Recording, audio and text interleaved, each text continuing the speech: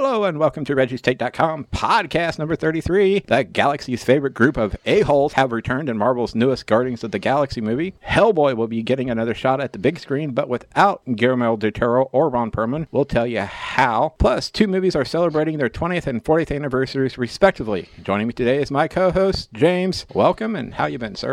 Oh, pretty good. I'm actually going to be having surgery soon, so I'll be doing a lot better once that's done. It's just tonsil surgery, but I think it's left me a little bit lethargic for probably a couple months, so it's just time to get them out of there. They quit doing their job, so... that definitely sucks. My wife had her tonsils out several years ago, and they say as an adult, it's not as easy on the person as it is if you're a 10-year-old kid. No. So... No, that's what they're saying. Anyway, good luck to you on that one. Haven't done one in about 2 months. A podcast, that is. I've been busy with my, quote, normal job. I don't do this for a living. I wish, but I don't. Guardians of the Galaxy have come out, Volume 2. What's great though about our little break is that the last movie we did was Logan. Right. And, I think everyone needs a little break after Logan.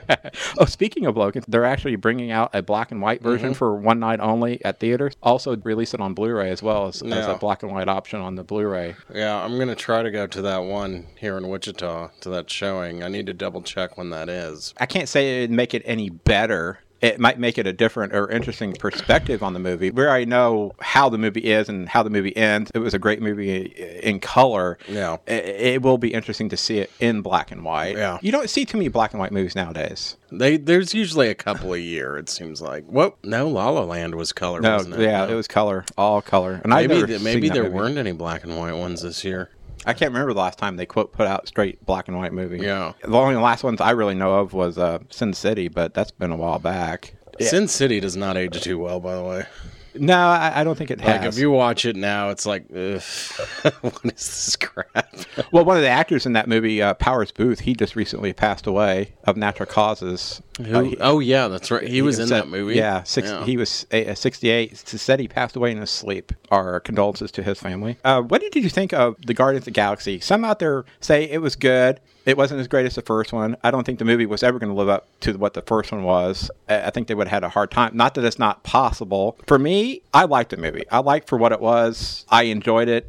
I read some out there said the movie was disjointed in some ways. I really didn't find it that disjointed. I really didn't either. I mean, it didn't move along at the pace maybe as the first one did, but I thoroughly enjoyed the movie. The first movie is one of those rare kind of perfect movies. Yeah. Like it is. Action, comedy. That movie was basically perfect. There's only a few other the superhero movies that are really, Spider-Man 2, Dark Knight. Iron Man almost is. I mean... You kind of nitpick about that final fight scene, but that's kind of a nitpick, but still. So, I mean, Guardians of the Galaxy, that's one of those rare movies that's just like a perfect movie. And the second one, to be honest with you, I loved the second one. If I were to nitpick, I didn't find it disjointed. I don't think people know what they're saying when they say that. I found that sometimes they'd kind of overdo a joke a little bit at a few parts. Nothing serious. Or at least hung on a joke for a little too long. And I think they also maybe... Oh, no. The big nitpick that I have with the movie, though, was... it really doesn't bother me that much, but I did kind of roll my eyes whenever this would happen, is everyone had this sad backstory in this movie. Like, when I was a child, and then they turn around, well, when I was a child, I was... It's after a while, it's like, okay, geez, we get it. Yeah, I don't know. I mean, I could complain about that. I loved Baby Groot. I loved Yondu. Nebula, I think she's a cool character, but I kind of think some of her stuff seemed kind of forced. Again, going back to the sad backstory, I only wanted a sister. Shut up. No one's buying that. Nebula, she was fine. She's fine, but to me, a little bit goes a long way with me with her. Yeah, same here. Unless they were planning on doing some big story change or revelation like they kind of did with Yondu, then I would have been fine. Well, and Yondu was great. Yeah, and a little bit surprised there at the end with Yondu, which we'll get to a little bit later. What do you think of how they did Ego the Living Planet with Kurt Russell? That is what I loved most about the movie. I loved the idea that Kurt Russell was basically just an avatar for this planet. He was just like this living embodiment of the planet. Like he wasn't really a person. I loved that. I think the very beginning of the movie when he is driving through Missouri in an old Cobra, in a 1980 Cobra. Yeah. One of the most quintessential Kurt Russell things ever. I absolutely loved that moment. I thought it was great. And they did that de-aging process on him to make him look younger, which It looks better every time they do it. Right. And I think also when it's in right now smaller doses. Yeah. Because you really weren't on him a lot to really be able to nitpick it like you could maybe parts of Tarkin and Rogue One. Also, Kurt Russell's not dead like Peter Cushing. So. True. There's also that interesting twist. I mean, you see him as Star-Lord's father, and you're thinking they're building a relationship, and then you get to the point to where he basically says, it was hard for me to implant that tumor into your mother's head. Yeah. And then all of a sudden, that's when you realize, oh, here's our villain for the movie at that point. I mean, that was an interesting... Yeah, especially since we knew there was something about his father since the first movie. Right. So they were building him up. Like some of the cosmic stuff I don't know too much about, but I know a little bit about him. Ego the Living Planet was originally appeared in a Thor comic. Now, was Ego considered a villain in the comic or just a character? From what I always understood, he was more or less a villain. Okay. But he was also one of those celestial mega high being, even like Galactus, like even though he's considered a villain, it's usually because he's so far above our understanding. Okay. Even though he's a villain, they could usually talk him out of something. And that was something I thought about in the movie. I was like, wait a minute, Ego was like a full-on villain. I wonder if they're going to make him... And then I was like, nah, I think they're going to make him like kind of misunderstood. I knew there was something about him the whole time. Mm-hmm. I wasn't sure what his plan was. I knew he wasn't going to be 100% good guy since he was just because he was playing Ego, but I also didn't know how bad of a guy he was going to be. So they did a good job of that. Star-Lord's past, they really tied up his father and his mother's, and they brought it all into one. Mm-hmm. And so I really think, in a certain sense, I don't think this is the right term, rounded out Star-Lord's character, learning about his past now. You obviously learned about his mother's death in the first one, but now knowing who his father was and that it was technically his father who basically killed his mother, and then Star-Lord basically had to kill Ego. Will his character change any for third one, or... I don't see him changing any, but it's just that whole dynamic. He might be darker, that's for sure. But, well, I mean, I don't necessarily mean darker, but I mean, he might have a little bit more of a serious side, but I don't think they're going to go all the way with it. No, I don't think they would. Bradley Cooper sure is good as Rocket. They made fun of Rocket, was harsh on that character, more so than they were really the first movie. I mean, the first movie, he was just basically an a-hole, really. Yeah. Just a nasty raccoon with an attitude, and they kind of really picked on him, but it almost worked because it got to his character to a certain point where he's not as, maybe he's more understood. Would that be well? And wrong? Then also, you right? notice they also kind of made Drax more of a comic relief on this one. It was kind of, there were some odd things. They weren't terrible choices. Like I said, I still loved the movies. So I mean, but there were a few odd decisions that they made. I still felt like they did a good job of making every character part of the team, which is something that a lot of movies still get wrong. Yeah, because not every group type of movie like that, where you got an ensemble cast that is supposed to be working together, doesn't necessarily always come off that well sometimes, because usually there's always a side character or two that usually gets overlooked, or you see something really good that you really like and hope they go with it more, but then all of a sudden you get nothing more of it. And in this one, they didn't really do that. They kind of spread out the wealth amongst the main characters. Now, I'll tell you what, though, the intro credits might be the best ever. It was Baby Groot dancing to Electric Light Orchestra while the rest of them were engaged in an epic space battle with an alien. And they play the whole song. I mean, it's pretty amazing. Really one of the best opening titles I've ever seen on any movie. Did you catch, I don't want to say if you want to call them Easter eggs, but cameos in the movie? Did you catch all of them? Well, I know at the end there's that Adam Warlock thing, which they had an Adam Warlock cameo on the first one. They did? They did in the Collectors. Oh, okay. I was hoping to see him back. I want to see Benicio del Toro again. I hope he doesn't necessarily have to be in every Guardians movie, but I hope he comes back in a movie because he's a great character. Because I think the reason why he wasn't really in this one is because this was really filming at the same time he was doing Episode 8 of Star Wars. Oh, is he in Star Wars? Yeah, he's going to be a main character in The Last Jedi. That. Yeah. Wow. So that is he a villain or a good guy? Everyone's assuming he's going to turn out to be a villain because he's supposed to be working with the First Order and Snoke, possibly, but no one's really for sure exactly what his character is supposed to be. Really? There's a lot of rumors and speculation of what he could be, or he could be just completely somebody new. Although they say he's not supposed to be a villain, but it sounds like maybe his character will be leaning towards maybe being a villain by the end of the movie. I don't know. What Disney and Lucasfilm are nowadays with their so tight-lipped and not giving anything away, which is what I like, because then when you go to see the movie, you're totally just surprised as hell. Yeah. But at the same time, you're kind of sitting here with being a fan like I am, kind of like you want to know something, but at the same time, you don't want to know something. So, but yeah, he's in the movie. So I don't know exactly what he'll be playing, but it'll be interesting to see. Some hope he's a character from the animated Star Wars Rebels. Hoping. One of these days I'll watch what is Star Wars Rebels? Was that the first animated? No, this is the current animated show. And that's new? Yeah, that's new. And Disney's ending it, be going into their 4th season in September. Are they on they're Netflix? They're on Disney XD. Right now, that's the only place you can watch them. Do you stream that then? I do it through iTunes. I stream it through iTunes. I just pay the yearly pass and watch it that way because I have to see my Star Wars. Yeah.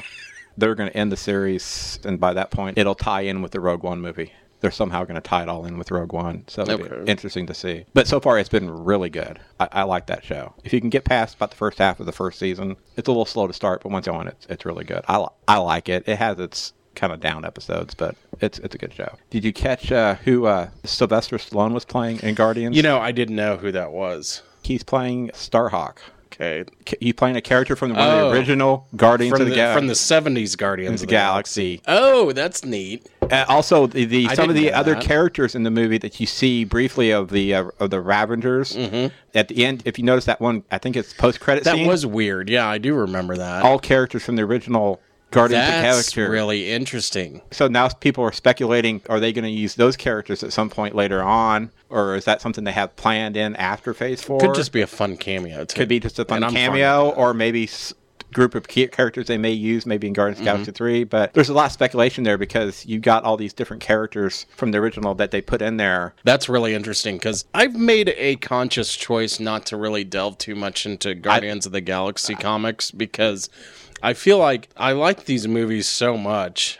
I made this decision way before I saw the second one, but I really just don't care what the comic books are. I really don't. But I did delve a little bit into it, and yeah, there was a 70s Marvel comic called Guardians of the Galaxy, but they were totally different characters. So that's who Sylvester Stallone and all these guys are. Right. That's really interesting. Kevin Feige made mention of it in an interview saying they're definitely the original Guardians. That was the fun of it. When James Gunn had the idea to do more with Yondu's character, who was also an original Guardian, the notion that he had a team once, like Peter does now, meant that we thought it would be fun to see them. Where we see them in the future, time will tell. James Gunn said Ving Rhames is Charlie 27. Michelle Yeoh, who I am an enormous fan of from the old 90s Hong Kong films. She's a very wonderful person. She plays Alta Ogord.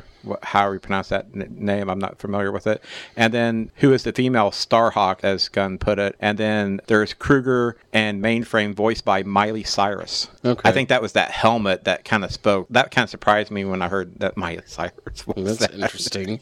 That's really interesting. I also really like Stan Lee. He has one of my favorite cameos of all time in this movie, where he looks like an astronaut and he's hanging out with the Watchers.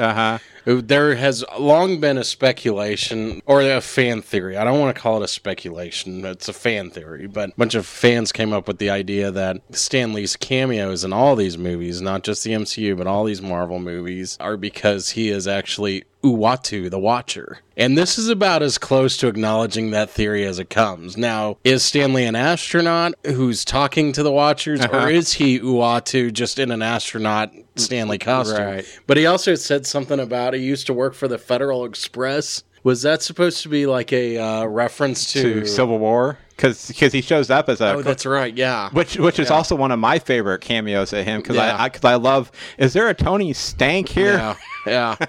Well, see, that goes back to his cameos in Fantastic Four and the comic books. In Fantastic Four, he was a mailman, postal worker. In the comics, though, he was actually, but in the movie, that's actually one of his best cameos because he's actually a character in the comic who may or may not be a cameo of Stan Lee, named Lenny Lumpkin, I believe. And we did an episode with that where Lenny Lumpkin brings them their mail, and that was before they started doing fan mail in the back. Really? And they just read mail and then berated the readers for calling Sue Storm a worthless woman and berating them for being sexist when it's like, wait a minute, Stan, you're the one that made her kind of sexist in the first place. Sexist character. And then, like, what's funny is we did that on one episode. And what's funny is the very next issue, all of a sudden, they gave the Invisible Woman all these new powers and made her basically the most powerful member of the team. I think he must have gotten more fan mail. Like, hold on, dude, you're pointing the finger at us, but you gave this character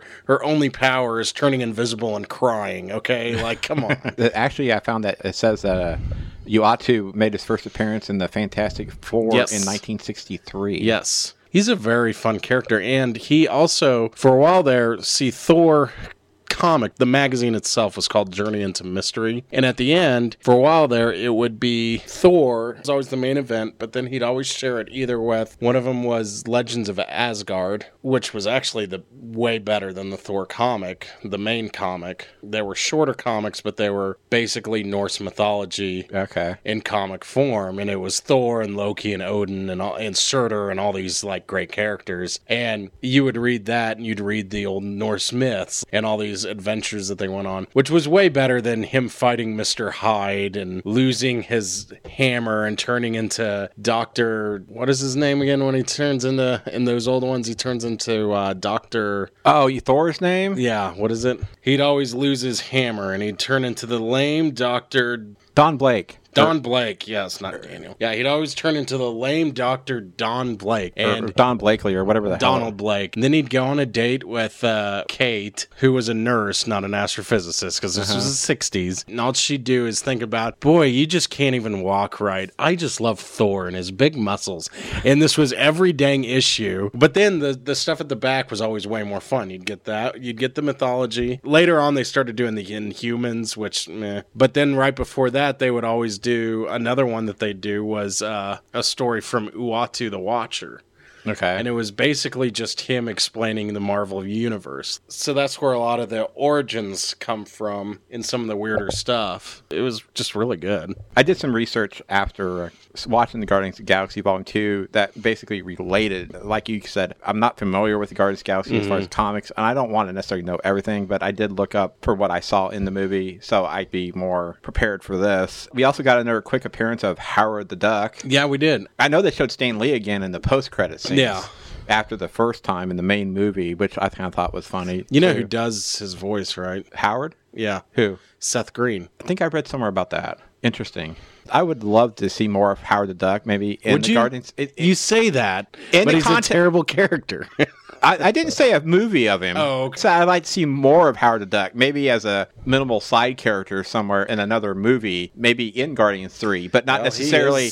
He might actually be the worst Marvel movie. Yeah. Howard the Duck might be. Right. Directed by George Lucas. George Lucas. Yes. That's what I was meant to say. But yeah, that movie's really bad. Have you seen it? Years ago. It's one of those movies you watch once and it's like, okay, I'm good. It's not quite as bad as Garbage Pail Kids, but it's in that realm. Have you ever seen Garbage Pail Kids? No. Don't. Just watch Howard the Duck and imagine it being worse and creepier and... I do like this version and of not Howard the good Duck's creepy. look. I do like his look in this one. Obviously, what George Lucas did back in the 80s was limited to the technology of the time, Well, and now I get that Disney owns Marvel, because that was always a big thing, because like it was a total ripoff of Donald Duck, and actually Disney kind of went to court with Marvel over that. They didn't go to court, but their lawyers were definitely talking, and they had to make some changes to Howard the Duck to make him look less like Donald. Really? Because originally he looks, if you look at the original, he's just like Donald. I just had a terrible thought. Donald Duck meets Howard the Duck. Yeah. Well, it could happen now. I guess it could. It could happen. It could. My wife was asking me at the end when we saw that Cocoon, those golden people, and I can't remember their stupid names right off the hand. Yeah, who cares? She was asking me, well, who's supposed to be in there? Who's Adam? And she asked me, is it Adam, whatever? And I said, no, that's DC. And I had to look up to see Adam Warlock. Are they teasing him to be a villain then in Guardians 3? I doubt it. No, I don't know. See, Adam Warlock... I know, according to the comics, Adam Warlock was actually kind of a friend of the Guardians. He wasn't necessarily an enemy. He originally started out, like everyone else, in Fantastic Four, in a Fantastic Four issue. Number 66 and 67. Yep. He's the one that has the Mind Stone, which is really weird, because at first I was like, okay, I guess they're making Vision sort of a mix between Adam Warlock and Silver Surfer. Now it turns out, they could have done Adam Warlock all the time.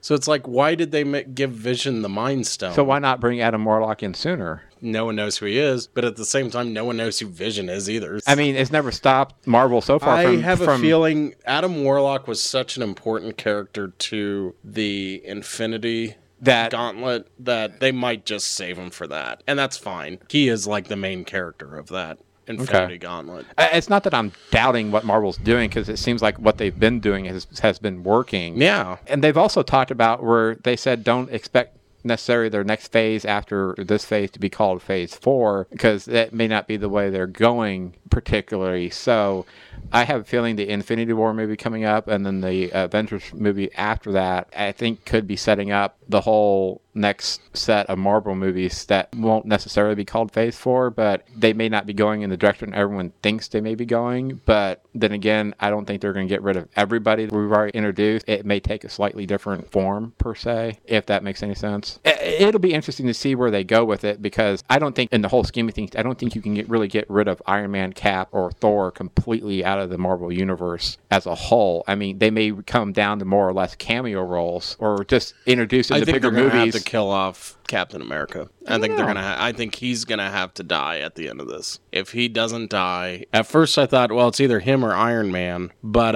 honestly, I think Robert Downey Jr. is gonna be doing cameos till he's in his 80s. I don't think he's the one that's going to die anymore. I think it's going to be Captain America, which is like the perfect story. Right. Because there's so many characters, and now we're moving on to characters that, like Spider-Man, that was always way more popular than these other guys. Yeah, they can, and if they get those damn rights to Fantastic Four, they can do so much. Yeah, that would be huge. And they can keep doing the Guardians and keep doing Thor. Right. As long as they're still good. We'll see with Thor Ragnarok, which looks amazing. Yeah, that first teaser trailer. I don't know. Was that out when the last time we did our podcast? I think so. I think we did talk about it. Okay, because that's great, because I love that towards the end. Yes! He's a friend from work! Yeah. Well, and the Led Zeppelin, especially since Immigrant, you're not much in a rock and roll, are you? I'm not in the heavy metal hair band thing from the 80s. This is 70s, and I wouldn't call them hair band, but anyway. Whatever. Led Zeppelin, they did that song, Immigrant Song, and the whole song is about the Vikings taking over. Well, then that makes perfect sense. That's why they use that song. It's about time they finally did it, because especially the part where they say, what is it? I know there's Valhalla, I am coming, Hammer of the Gods will drive our ships to new lands. But anyway, like, it's not as deep as everyone thought it was when we were 16, but it's still a good song. But yeah, it is the perfect song for Thor. They also do a lot of songs. Everybody talks about how cool Led Zeppelin was, but some of their songs are pretty dorky. Like, you have that. There's about 3 or 4 songs where Robert Plant sings about Lord of the Rings. So interesting. It's pretty dorky. I was never into Led Zeppelin, so I mean, the hardest thing I ever got into as a kid growing up was ZZ Top, and that was really as hard as I really got. They were a really good band. I should say ZZ Top and Aerosmith, about as hard as I went. So I can do ZZ Top. Aerosmith kind of sucks. I don't know. I shouldn't say that. Well, a lot of people love them, but like one band that I may be dating myself and sound ignorant at the same time, but see, I didn't know Aerosmith existed until their Pump album came out. Before then, I didn't even know they existed before that. Wow. Never knew they existed. Well, here's the deal. The reason why you didn't know, I'm not going to make fun of you, because probably a lot of people didn't. The reason why you didn't know... I know they had a lot of because, issues before that. But. Well, it's because all throughout the 70s and 80s, they were churning out albums left and right. It's just the thing is... Drugs. All throughout this... No, it's not even that. All throughout the 70s and 80s, I would say that it's more because everything they did, at least one other band did better. No matter what they tried, somebody else was doing it better. That's my opinion on Aerosmith. That's, speaking of music, great soundtrack once again on Guardians. The best part is obviously... And I love the fact there's an older Glenn Campbell song on the Guardians soundtrack. Yeah. I kind of found that funny. But. Well, the best part is, and they use this in the trailer, the Fleetwood Mac song Chains, and the way they use that, especially at the end when they're in the core of Ego, in the planet Ego and its core, that whole scene, like, I loved that scene. I loved everything about the whole planet. I thought the story was really good in this movie. Did you see what they ended up doing with Yondu? Did you see that coming? Or was that a surprise to you? I was starting to suspect that. I honestly thought, look, I wouldn't say I was surprised. I'm not going to say I saw it coming, but sort of saw it coming, I guess. I don't know. It's hard to explain. I know, like, when I went to that movie, I did notice there was, like, a lot of retribution following around. And usually when they do that, that means a character's going to die. Granted, they did that with Samuel L. Jackson, and I'm fine. Like, this is the first time they really killed, even if it's not a main character, it's a main character. The first time that they killed one since... Okay, Yondu may not be a main character, but he is essential. He was an essential part of the first movie, and he really is an essential part of that entire ensemble. So, yeah. Well, they made him a Guardian on this one, so he is a main character. So, yeah, he is a main character. This is the first time they did that since Phil Coulson. Of course, they turned that into a TV show. So long as Marvel keeps him dead. They should have done that with... I'm pretty sure they will. I think they're going to do something weird with Thanos, where he kind of brings back the souls of the dead. I could see that happening. Okay. But if it's just like a weird cameo to psychologically mess with the characters, I'm fine with it. Okay. That doesn't really count to me. You know, also with Guardians of the Galaxy, it's like Marvel's been under fire for that for a while because... They really should have killed off Rhodey in Civil War. They didn't. Rhodey. Rhodey. Yeah. Rhodey. Yeah, whatever. They should have. They should have. I mean, there's a couple other characters that they should have killed off that they didn't. That was obvious. That's why I think Marvel's earned that reputation. I think Nick Fury is the big one. Yeah. I think that one is the big one.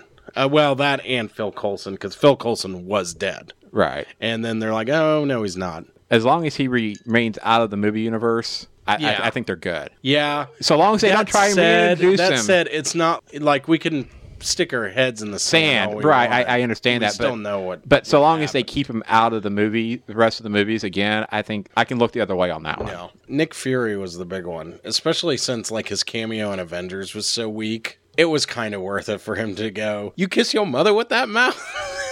He will be returning for Infinity War. Well, I did read that. And also, like, with Guardians, I know this one doesn't totally count, but so really Guardians has been, before this, was the closest movie to killing off a character with Groot on the first one. Mm-hmm. I know that doesn't really count. Baby Groot is like the same damn thing. Right. And we kind of saw at the end that it was growing back. When that tree burns up, it's pretty sad. I mean, that's about as close as they've gotten. Now, I did like the post-credit scene they did with Star-Lord coming in and kind of a teenage Groot.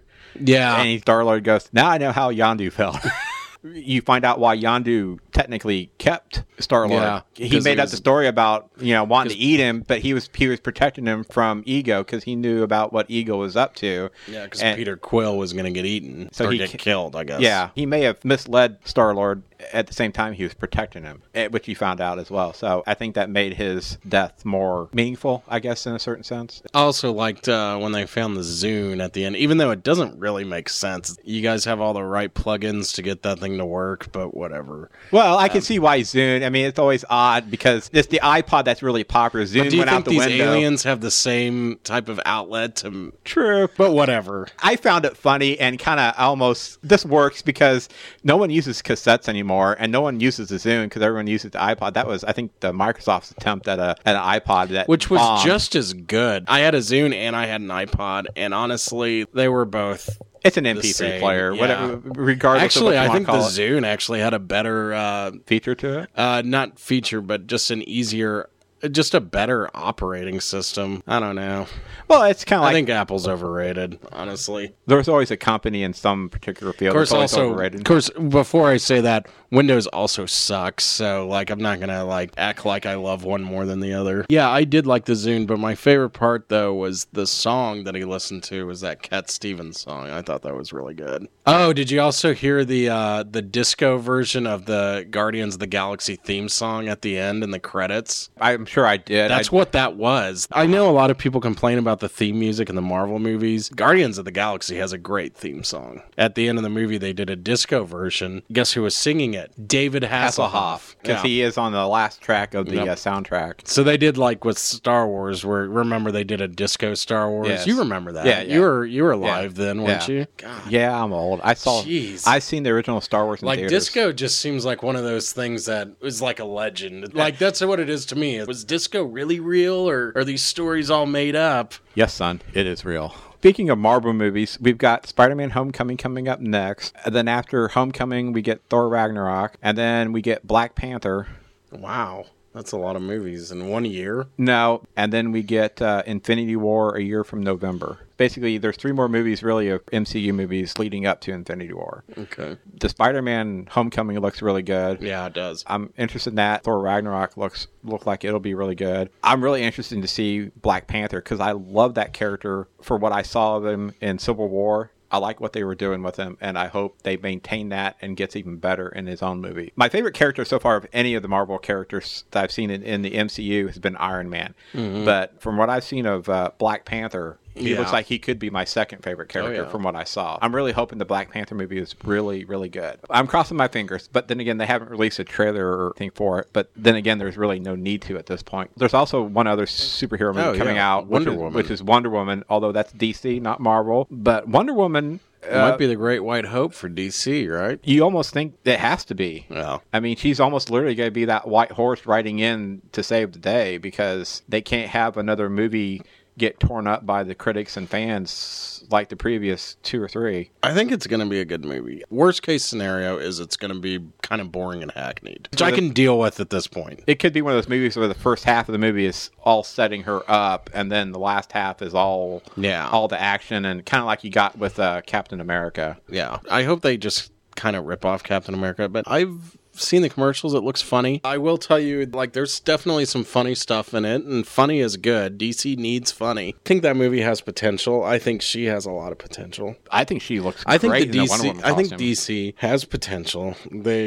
To save their franchise. They need to. They got to drop all the BS. Right. That's what they have to do. They've got to save their franchise because regardless of what anyone thinks about Batman v Superman or Suicide Squad, to sit there and say, scrap everything they're going to do after, let's say, Justice League, assuming, let's say, Wonder Woman sucks and then Justice League sucks, you can't really go, okay, well, we're scrapping everything, we're starting over again. Yeah. I mean, because then you're really going to have egg on your face. And no one's going to want to sit through another introduction to another Batman, another Superman, and all this stuff. If they show Batman's parents get killed in the alley one more time, I swear. They can't afford to really do that if they ever hope to have, quote, a cinematic universe like Marvel has. They've got to take what they have, what's in the rearview mirror, they've got to leave it there and move forward, learn from their mistakes, correct those mistakes, and hopefully... And let's get a good Green Lantern movie. Yeah. Like, let's do it. Because I like Ben Affleck as Batman. Now, whether or not he stays or not is another story still to be decided. But Henry Cavill's version of Superman, it may not be the Superman we're used to seeing on the big screen, or even what we've seen in the comics, but I think with him dying at the end of Batman v Superman, I think it's their opportunity to rebrand that character again back to what most of us are used to seeing or expect to see, and say, oh, because of his death, he's learned. And everyone seemed to be mourning the fact that he sacrificed himself to get rid of Doomsday. It seemed like at the end of Batman v Superman, where everyone's all in mourning because of Superman died, I think he proved to the world then that, hey, I am here for you guys, and I'm not here for my own agenda. I think it's their opportunity to kind of bring Superman back into what people are used to seeing and maybe forget about what they did. Now, I like Man of Steel. Some don't like it. Some say, it, but I liked it for what it is. Yeah. For what it is, I liked the movie. Yeah. They could have not done Zod, but that's another story. But for what it was, I liked the movie. Let's, when we get back to Superman, we need to get Brainiac in there. Brainiac is such a major Superman villain that's never been on anything, and it's crazy. That would be like... I don't want to see another Lex Luthor movie. No, I don't care. Especially not now. I don't want to see that. I mean, Brainiac's a character that's never been on the big screen. It's a perfect opportunity. It's to the point where, like, I'm pretty sure that the name Brainiac coined the term. Like, when you call somebody a Brainiac, I actually think that came from the comics and not vice versa. Right. I could be wrong. Did you hear DC's going ahead and they keep announcing movies, and I don't know why, but they've announced a Batgirl movie. Did you see who they got to write it and direct it? Alicia Silverstone. No. Joss Whedon. Oh, really? Okay, yeah. I kind of have small hopes for that. Yeah, I mean, with him doing it. That'd be kind of like a Buffy-esque type of right. thing. And of course, Caleb goes to see it. He'll probably have the same complaints he did about the first two Avengers movies with him. You know, Caleb always used to complain about the, serious quip, little one eye. But that's just what Joss Whedon is. Yeah. So sometimes they're really funny and sometimes they get kind of old. It depends on how good the rest of the story is. I think that's why, like, with the first Avengers, it's like, bring on the jokes. And the second one, the story's not quite as good, so it's like, stop with the jokes. Yeah. Please stop. Let's just focus on the story. I just found it really interesting that Joss Whedon is deciding to do Batgirl, but that's fine. That actually makes perfect sense. I know he and Feige have been talking about maybe getting back together and maybe him just doing a smaller movie, a Black Widow movie. That would be cool. Perfect for that, because he really, we keep putting everything on Kevin Feige about how great he is, but, we can't forget about how great the initial, in phase one, there was a lot of creativity going on. It wasn't just one voice like it is now. We went from Black Widow, Scarlett Johansson's a great actress, but we went from Black Widow being just kind of a boring femme fatale that we've always seen, to being like this great character because of Joss Whedon. He's the one that really invented that character. I really think in some ways, going back to what Wonder Woman needs to be doing, Wonder Woman needs to be really good, because if you look of all the female-centric movies we've had in the past, the Elektra movie with Jennifer Garner, the attempt to do a Catwoman movie with Halle Berry. What about Supergirl? That too. Remember that pretty movie? bad. Whew. See, That's a bad one. See, this is where Wonder Woman really needs to do well. Yeah. Because it's really your first chance to get a, quote, female-led superhero movie. And if she doesn't do well, let's just say Marvel or DC's not going to want to do another one. Well, I've never seen Elektra. I'm going to say I have 100% confidence that this movie is going to be better than Catwoman or Supergirl. Right. Those are like two of the worst movies ever made. Right. I think you know where I'm getting at. Where Wonder Woman doesn't do well, is anyone really going to want to take a risk on a Batgirl movie or a Black Widow movie where female's the lead? That's what I'm saying. If Wonder Woman's great and jumps off, then you're more likely just to see the Batgirl movie and Black Widow and them wanting to do more. Well, and while we're at it, we also need to be careful that we're not turning it into last year's Ghostbusters. Can you believe that that's been over a year now? It'd be a year in July. Seems like just a couple months ago I saw that. And that movie could have been so much better. Yeah, and that's the thing. Well, it wasn't that movie, bad, but it could have been so much better. Like everyone... Well, there's a lot of sexist idiots out there, too. Yeah, and then there's a lot of sexist idiots going on Wonder Woman, too. But we turn that into a political thing. You got to ignore those morons, because that's just what they are. They're toe-headed idiots. Like, they have lizard brains. You just got to ignore them, because, a lot of people tried to build Ghostbusters up, and the fact is, when it wasn't great... Not terrible, but it wasn't great. It pretty much killed it and then set the stage for our current election, which it's like a metaphor for it almost.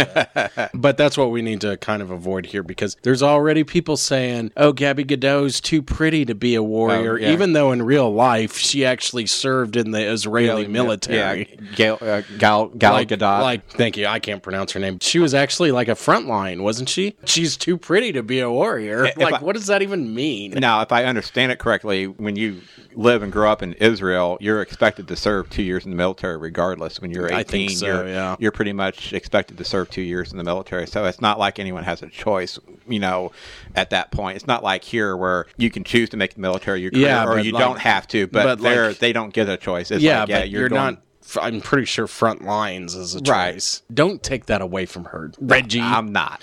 She's probably got more balls than I do with serving in the military. Oh, so yeah. I mean, it's just crazy how this whole sexism works. And it's like, look, let's not be reactionary to those morons, because the fact of the matter is this movie may not be the greatest movie in the world, okay? Yeah. Like, let's just ignore them, just see the movie for what it is and appreciate it for what it is. If it's a B action movie, so what, okay? Just have a little fun. You know, I mean, that movie's got enough writing on it, just the fact that an entire company is writing on its success. There's already the innate idea that feminism also has to ride on its back. I mean, that's just the way the character's always been.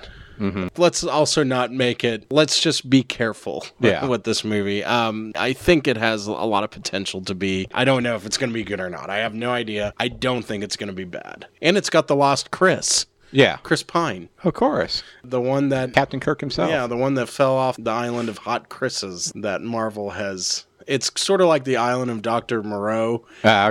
But Marvel or Disney owns an island and they genetically produce hot Chris's for their movies.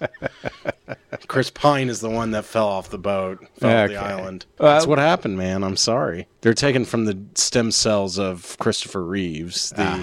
The Chris Zero, I should say. That's what they do. Look it up, man. It's all true. Okay. I'll take it up. I'll take your word for it. All right. I'll take your word for it. Look it up. That's what they call it. The Island of Hot Chris's. That's where they made Chris Evans. That's where they made Chris Hemsworth, Chris Pratt. Okay. Chris Pine. All came from Christopher Reeve. Christian Bale is actually not one of them. He's going to be so devastated. I guess Hellboy would be getting another chance at the big screen, but not with Is this the third one or the second one? Third Hellboy movie, but it will not be a sequel to the first two done by Guillermo del Toro, and nor will... Ron Perlman will not be returning. Instead, the Hellboy creators, along with whoever's behind the film, decided to go back and reboot the Hellboy series with David Harbour taking on the lead role as Hellboy. He's been in Stranger Things. Neil Marshall is going to direct it, and this is going to be an R-rated Hellboy, and they're going back to the roots of the comics. Oh, okay. That's where they're going with this. Guillermo del Toro and Dark Horse Entertainment had both explored the possibility of a Hellboy 3, but Del Toro wanted an even bigger budget than what he got for the first two, and knowing that the first two movies never produced that well at the box office, the producers decided to just reboot and relaunch the franchise, then trying to give Del Toro what he wanted, knowing that the franchise has a core audience.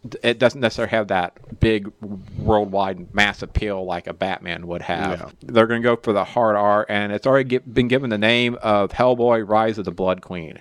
No release date has been set, and no date on when production will begin. It's just, it has its director, it has its star, and that's as far as it's gone. But we should be getting a new Hellboy movie next 2, 3, 4 years. If you're a Hellboy fan and looking for another movie, you're going to get it, just not a Hellboy 3. Take it for what it's worth. I saw the second one. I mean, I'm not necessarily a big Hellboy fan. I never really even read the comics, but for what they were, they're okay. Mm-hmm. They're not necessarily my favorite movies in the world to watch. I mean, I've only watched them once or twice, and that's been it. Yeah. They're not on my list of, ooh, hey, I want to watch something, let's pop it in. Same here. And, I love Guillermo del Toro. Right. I love him. And I love Ron Perlman. I liked what Ron Perlman did with the character. I liked how he portrayed it. Yeah, I just don't really, maybe the source material is just not that good, Dark Horse. I don't know. Or maybe what Del Toro was doing just didn't trip my trigger, but maybe this new one will. I don't know. I mean, I'll give the new one a chance. If it looks good, I'll go see it. No problems. 2 movies this year we're going to talk about. There's actually about 3 or 4, maybe even 5 movies that are, quote, celebrating either a 40th anniversary, a 20th anniversary, a 30th anniversary, 25-year anniversaries. But I thought we'd talk about 2 movies this year, at least on this particular podcast, that one came out in 97 and another one came out in 1977. We're going to start with the one in 1997 because I think it probably won't be the most popular one of the 2. But if you're ready to hear, released on May 23rd, 1997, Steven Spielberg's sequel to Jurassic Park: The Lost Wow, World this came was out. going to be your big 20th Yeah, anniversary. this is- I was really trying to figure that out. Which one? Yeah, Yeah. this movie Ooh. turns 20 years old. It was released on May 23rd, 1997. Had a budget of $73 million and made $618 million worldwide. The Lost World is actually the first movie for me. I was in 7th grade. It was the first movie where it was a sequel to like a movie that I just loved. And I built it up. And then when I saw it, I just couldn't believe how shitty it was.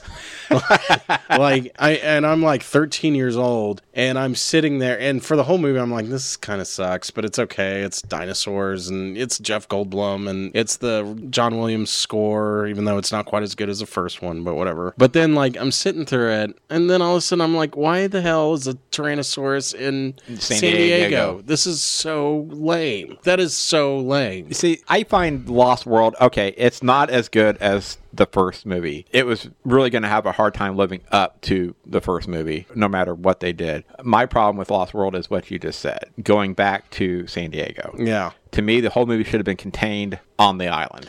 That's the problem with Jurassic Park, is it's a self-contained story. Right. Especially when you go to the books. In the book, the reason why... Because in the first with book, Isla Jeff Isla Goldblum Nibbler, actually dies, doesn't he? Yeah. And the reason why there's Isla Nibbler and Isla Sornar Isla Nublar, or I can't pronounce is the damn because the reason why there's that Yoda thing of, no, there is another. The reason why there is that is because in the book, they blow up the island at the end. And Right. Story's over. They blow up the island. Half the characters are dead, including Jeff Goldblum's character, Ian Malcolm. When you go with to the a movie second movie, with the second book, Spielberg actually pressured Michael Crichton to make a sequel. So that's why, no, there is another. There's another island. And also, Jeff Goldblum's alive somehow. Not sure how, but whatever. But they never do bring the dinosaur to San Diego in the book. The book's not great, but it's better than the movie. The book also has some stupid stuff. Like, remember Dodgson? We've got Dawson here. Yeah, Dodgson. He's the main villain of the second book. And why would he come to the island? In the first movie, he's not even going to the island. On the first movie, the island is secure. Why would he go to a place with wild Tyrannosauruses and velociraptors running around? That does not make sense. I look at some of these movies like The Lost World, the Jurassic Park movies, all of them in general, the Transformer movies, which I know are either loved or hated. Some of these type of movies I look at in a different light than, let's say, maybe some people. I look at them as fun, dumb popcorn movies that are enjoyable for me to watch. Okay, yeah, I want them to be good. I don't want them to suck, but at the same time, to me, Lost World is watchable. Yeah, it is. Oh, it is. It's watchable. It's fun. Sure. It's just like when the storyline it's just may like not when be the first one was yeah. your favorite. And Right. It's sort of like, for me, that was a movie, for me, what Phantom Menace was for a lot of people. Surprisingly, Phantom Menace didn't bother me that much when I was a kid. I know when I saw it, I was like, yeah, Jar Jar Binks is terrible, but even with the Phantom Menace, it took me a while. People didn't really even start hating the Phantom Menace until really the second one after came the out. second one came out, because it took time for people to kind of realize what These the hell aren't is he as good. doing. The second one was the one where I realized it, because the first one I was, well, give him time. First one in 16 years, he's trying to get his And then feet the back second under one, him, it's and like, yeah, it's better than the first one. Aside from less Jar Jar Binks, though, it's pretty much the same thing. It's a little better than the first one, but it's still not what we had hoped for. No. So I look at the kind of Lost World and even the third Jurassic Park movie, and this even goes for the Transformer movies. I like the third Jurassic Park movie, actually. Well, so does my wife. The third one, and it sucks, but I like it. In a way, it's definitely worse than the second one, because the script is just no one cares. And Well, Joe Johnston directed it. yeah. It wasn't even done by Spielberg. Yeah, I mean, exactly. Spielberg kind of had a hand in the story, but he didn't direct it. The only good thing about the third one was they got Dr. Grant to come back. Yeah, and I'm a big dinosaur fan.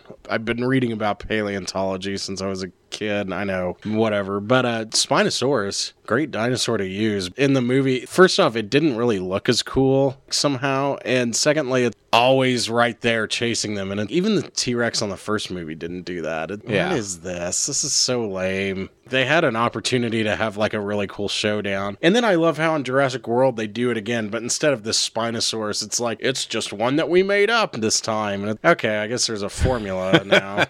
I need to watch Jurassic World again one, but I'm pretty sure I hate that one the most. It's pretty bad. Unfortunately, or fortunately, depending how you want to look at it, Jurassic World 2 is coming. Yeah. And they did get Jeff Goldblum to come back to reprise his character of Ian Malcolm in some sort of small role for the sequel.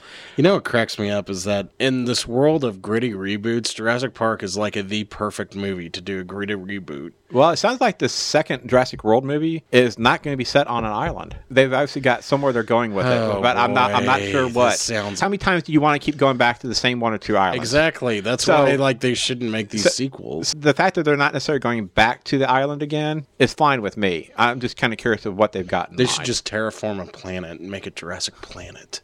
Do that to the moon. I don't know if they'll go that far. You're probably just wondering what my second movie is for anniversary. Oh, I want to go. I'm going to guess it's Star Wars. No. That was your obvious choice before we started the podcast, and you kind of just look of, really? Yeah, I'm not sure. What this movie... Carrie. No. This movie was the third highest grossing movie of 1977. It starred probably the biggest box office star of the 70s. It took place in a big rig in a Trans Am.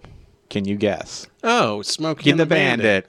Bandit. Oh, that's a good movie. That movie was 77. 1977. Okay. Came out a week after Star Wars and was the third highest grossing movie of the year. It lost out to Star Wars and Close Encounters of the Third Kind. Oh, wow. Were the two movies that beat it out that year. That's awesome. Only Aliens in either movie beat it out. Yeah. That is a great movie. Burt Reynolds, Sally Field, Jerry Reed, Jackie Gleason, which I think, to me, Jackie Gleason's character of Sheriff Buford T. Justice makes this movie. Mm-hmm.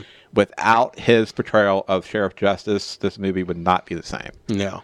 I mean, I know Burt Reynolds is technically the star of the movie, but to me, the standout star of the movie on screen is Jackie Gleason. His whole demeanor, he's a southern sheriff who's obviously a little bit bigotry, but they don't play it up too much. But his whole characterization of that whole sheriff is just hilarious. It's a little dated to a certain extent, but it still holds up in my book. Mm-hmm. It's a great movie. Very rewatchable. Wow. It made $126 million domestically. Wow, I didn't... In 1977.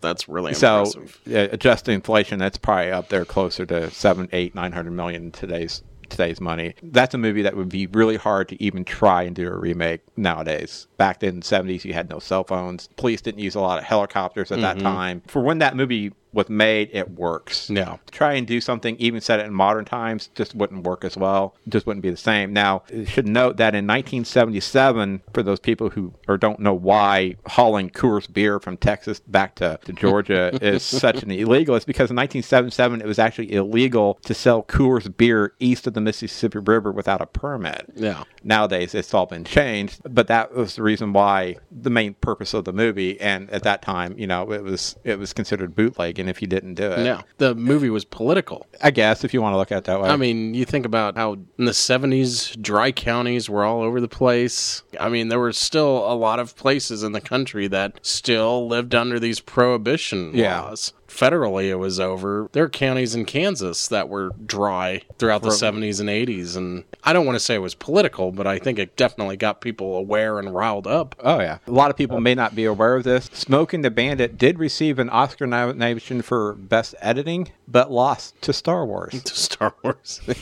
Hey, man, it's that wipe. They were like, look at that wipe. It did it. It was widely panned when it was first released. So, yeah, it's just a fun movie that still holds up nowadays. It's what a cat and mouse car chase movie should be. Mm-hmm. It was great with Burt Reynolds and Sally Field and Jerry Reed. And of course, Jerry Reed did the song for that movie, which if you're a country music fan, you probably it's a good song. Heard it millions of times. So that's the Eastbound and Down. Eastbound and Down. Yep. Yeah, and that was actually directed by, I can't remember the guy's name, but it was actually his first movie he directed. He'd been a stuntman most of his career, and that was the first movie he ever directed, was Smokey and the Bandit. Wow. I think I read once where the scene where Burt Reynolds jumps the Trans Am over the knocked out bridge on the country road, I believe at that time set a world record for the longest some sort of jump in a car at that time. That was one of the last things they filmed because they only had 3 cars for the entire movie They took a 1976 Trans Am, and Pontiac was gracious enough to give them some minor upgrades to the 76 cars to make it look like what the 77 Trans Ams would look like by the time the movie would come out. Oh, wow.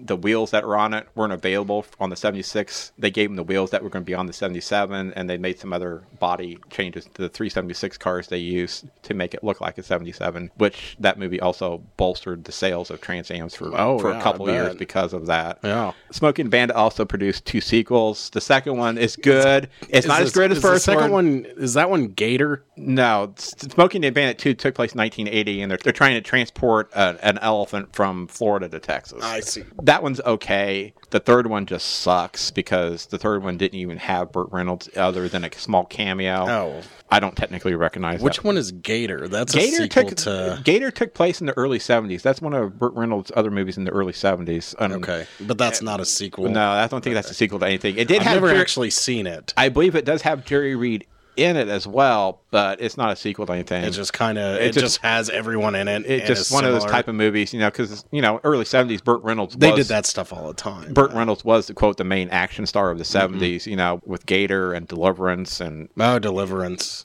Some other movies he did in the 70s. He was just the quote the it guy of the time. When he shoots that redneck with the bow and arrow, that's the best scene in the movie. It's been a long time since I've seen Deliverance. It's a hard movie to watch. Pretty messed up. Oh, yeah. I love it whenever we talk about stuff that isn't comic related, too. That's good. Yeah, Smokey and the Bandit it's a great movie. Burt Reynolds is great. Going back to Guardians, to grade the movie, I'd honestly give it probably an A-. I really, really liked it. I'd say maybe the a same. B+.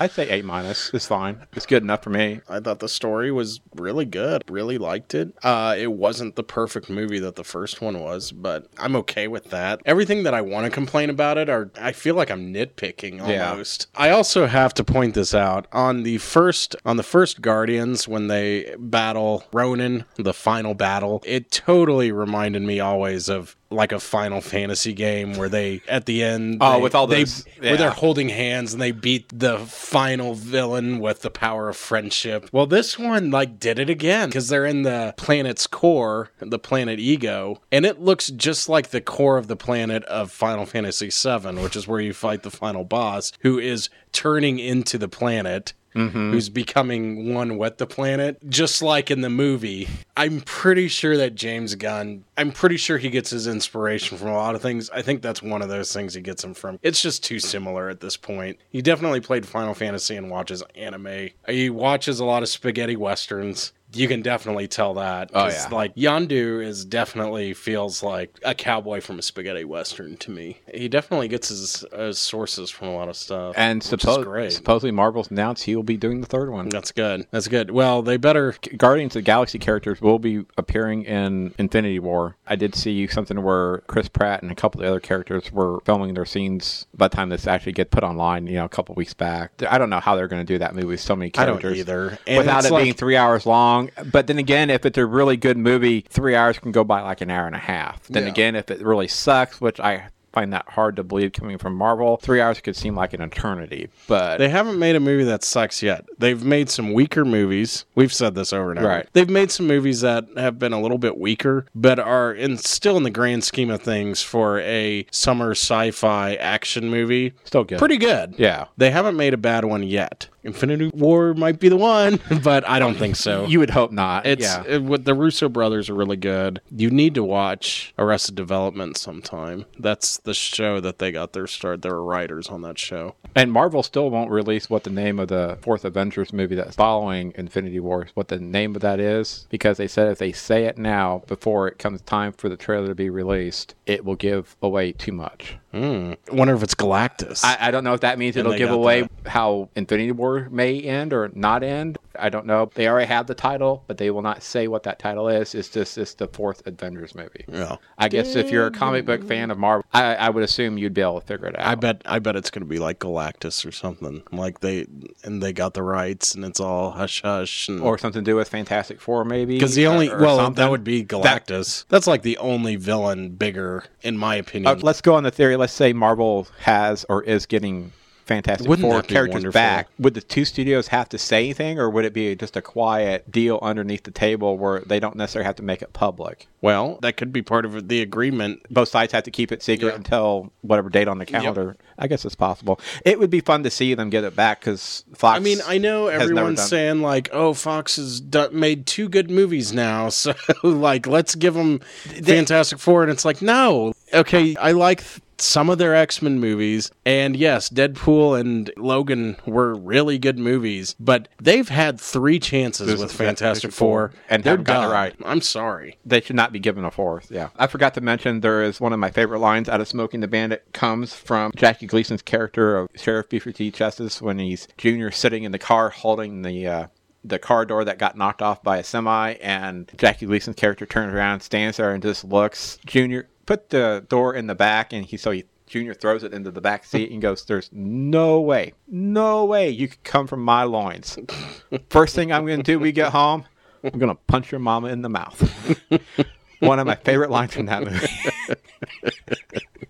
Yep. One of my favorite lines. I want to mention this too. I've seen it run on TBS and TNT before when they've run the first Smoking the Bandit movie on cable. There is one deleted scene that's not on the DVD or did not run in the theatrical version of the movie. And it's the part after they, Sally Field and Burt Reynolds stop to give Jerry Reed's character the food for Fred. You know, they take off, and then Fred goes and jumps in the pond. Well, there's a scene they cut out. Bandit's trying to get a hold of Snowman, telling him, hey, there's a Smokey coming your way, back off, slow down. And he never answers, and he pulls Fred out of the pond, and that's where they cut it off in the theatrical version. And then they show Bandit and them pulling into a gas station, okay? Well, in the extended scene, he gets Fred out of the pond, he gets up to a semi, and he finally answers the CB. He goes, yeah, this is Snowman, come back. And Burt Reynolds' character, Bandit, goes, yeah, when you finally get that damn dog back in the car, you can put the hammer down, because by then that Smokey will have gone by you. Minor little scene, and I was hoping when they put out an anniversary edition several years back, and I was hoping, well, maybe they put that scene back in. Nope, never did. Yeah. So, and they're supposed to be releasing a 40th anniversary version out to Blu-ray. I would hope they would put it back in, but somehow I know if I go spend the money for it, it won't. So I'm not going to buy it a second time. Did you ever see Old School? It's kind of an Animal House ripoff, but it was a funny movie. Old School, was that with Will Ferrell? Will Ferrell. No, I've never seen that. It's I don't know if I'd totally recommend it. Like it's like a. Is that the one where he runs down the street naked? Yeah. Okay. If it's on TV, it's worth watching. Like, it's funny enough. I think it's funny. At the end of the movie, they're playing Kansas, which is like the ultimate feel-good band. You know? They're playing Kansas during the ending credits, and then they're showing deleted scenes from the movie. Then all of a sudden, they start showing deleted scenes from Smokey and the Bandit for some reason, which is really funny. But so I always enjoyed that. Good luck on your tonsil surgery. That'll take you about a week or so to recover. My wife had that done several years back. Say, yeah. So hopefully we can squeeze in another podcast before then. I won't give anything away. Why give away what Podcast 34 is going to be? They'll just tune out. If you haven't seen Guardians of the Galaxy Volume 2, go see it. Highly recommend it. It's worth the watch. And if you haven't seen Guardians of the Galaxy, the first one, doesn't really matter. If you want to watch it before you go, I think most people will be able to figure it out. I mean, it wouldn't hurt to understand it a little bit more, but it's watchable. This one's definitely a standalone movie, which is good for the most part. Although the problem is the first one is actually better, so I would still recommend seeing the first one first. Yeah. So then next we have, when is Alien? Is that out now? The Alien Covenant should be out in theaters by the time this podcast hits online. Okay, so then there's Alien Covenant. I really like Danny McBride. He's really good. Funny guy. He's going to die horribly in the movie, I know that. And of course there's also Pirates of the Caribbean, Dead Man's Chest coming out. That's kind of one of those movies like Transformers. You like it. You like it. It's got Javier Bardem, though. Yeah, Bardem, yeah. Thank you. Sorry. Yeah, they've got a couple of the other characters returning as well in smaller roles. Everyone says that cracks movie me looks up how good. Jeffrey Rush still does all these, and like Jeffrey Rush is like some like great actor in England, and he still does these movies get worse every time. Paycheck? Like what? Yeah, I'm sure. Yeah. There's several movies coming out. I don't know if we'll get to see them all or talk to them about all, but there are some that are in my list. These two, Wonder Woman, Spider-Man. You got Transformers, the new one coming out in I'll June. skip that one, but Yeah, there's a lot of movies coming out. Thor's in November. Right? Thor's in November. Boy, I love that logo for Ragnarok, that weird 80s logo. Last Jedi in December. Oh, yeah. There's a lot of movies coming out this year. Plus, you also got Justice League movie in November as well. So are they quitting the Star Trek movies now? I don't know. Most of the controversy about those movies is BS. Absolute BS. The problem was when the first one came out, it angered the Trekkies. It didn't anger them as much as what Into Darkness angered Well, I think what happened, though, is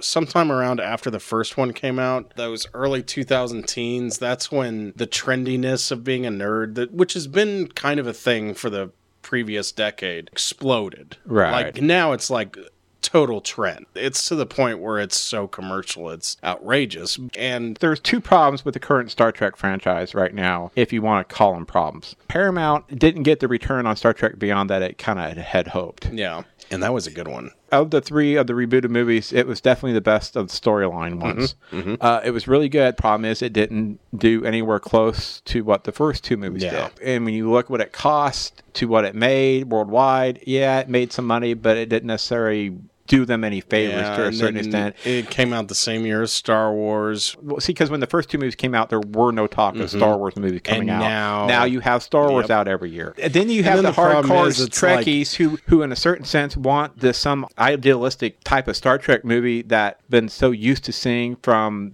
all the television shows and even from the first 10 movies that came before these rebooted movies. But even those movies were silly. Right. Like, I mean, they weren't... Right. The shows were the ones that they've had got to some high level of... The movies were always just the silly popcorn ones to get you excited about the next season of the show. Well, the original cast movies weren't necessarily connected with anything of the next generation. They save humpback whales in the fourth one. I mean... Like, and that's the highest grossing one of the first six movies.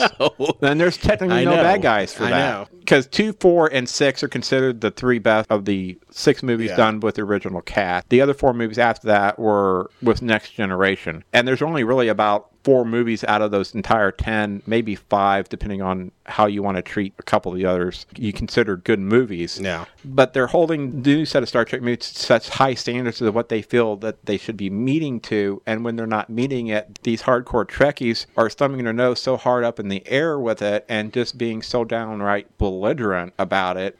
Get with the times, because, and I've said this before, and I've even written about this on my website, today's movie-going audience is not going to sit through a type of Star Trek movie like you would have gotten with Star Trek 4, The Voyage Home. Maybe Wrath of Khan and possibly Undiscovered Country, but even then, those movies don't have a lot of action in them. They just don't. None of those movies in the original cast don't have a lot of action. Today's audience is used to a certain level of action in their movies, a certain pacing. That's not to say that a certain type of Star Trek movie that goes back to what Roddenberry always wanted Star Trek to be couldn't live up and do so. I think Beyond kind of... That one tried. It tried to get there, but you're still going to have a certain amount of action to give the audience for them to come to accept it. And you can't make it so tied in to whatever else has been done before, because not everyone's going to be familiar with everything that's come before it to do that. And I think some of these hardcore Trekkies are just so narrow-minded, instead of opening their minds up a little bit and accepting them for what they are. I'm of the opinion if you want that kind of Star Trek, you got the DVDs, you got Netflix. You got 40 years of that. You can watch it anytime you want. And if you don't like these movies,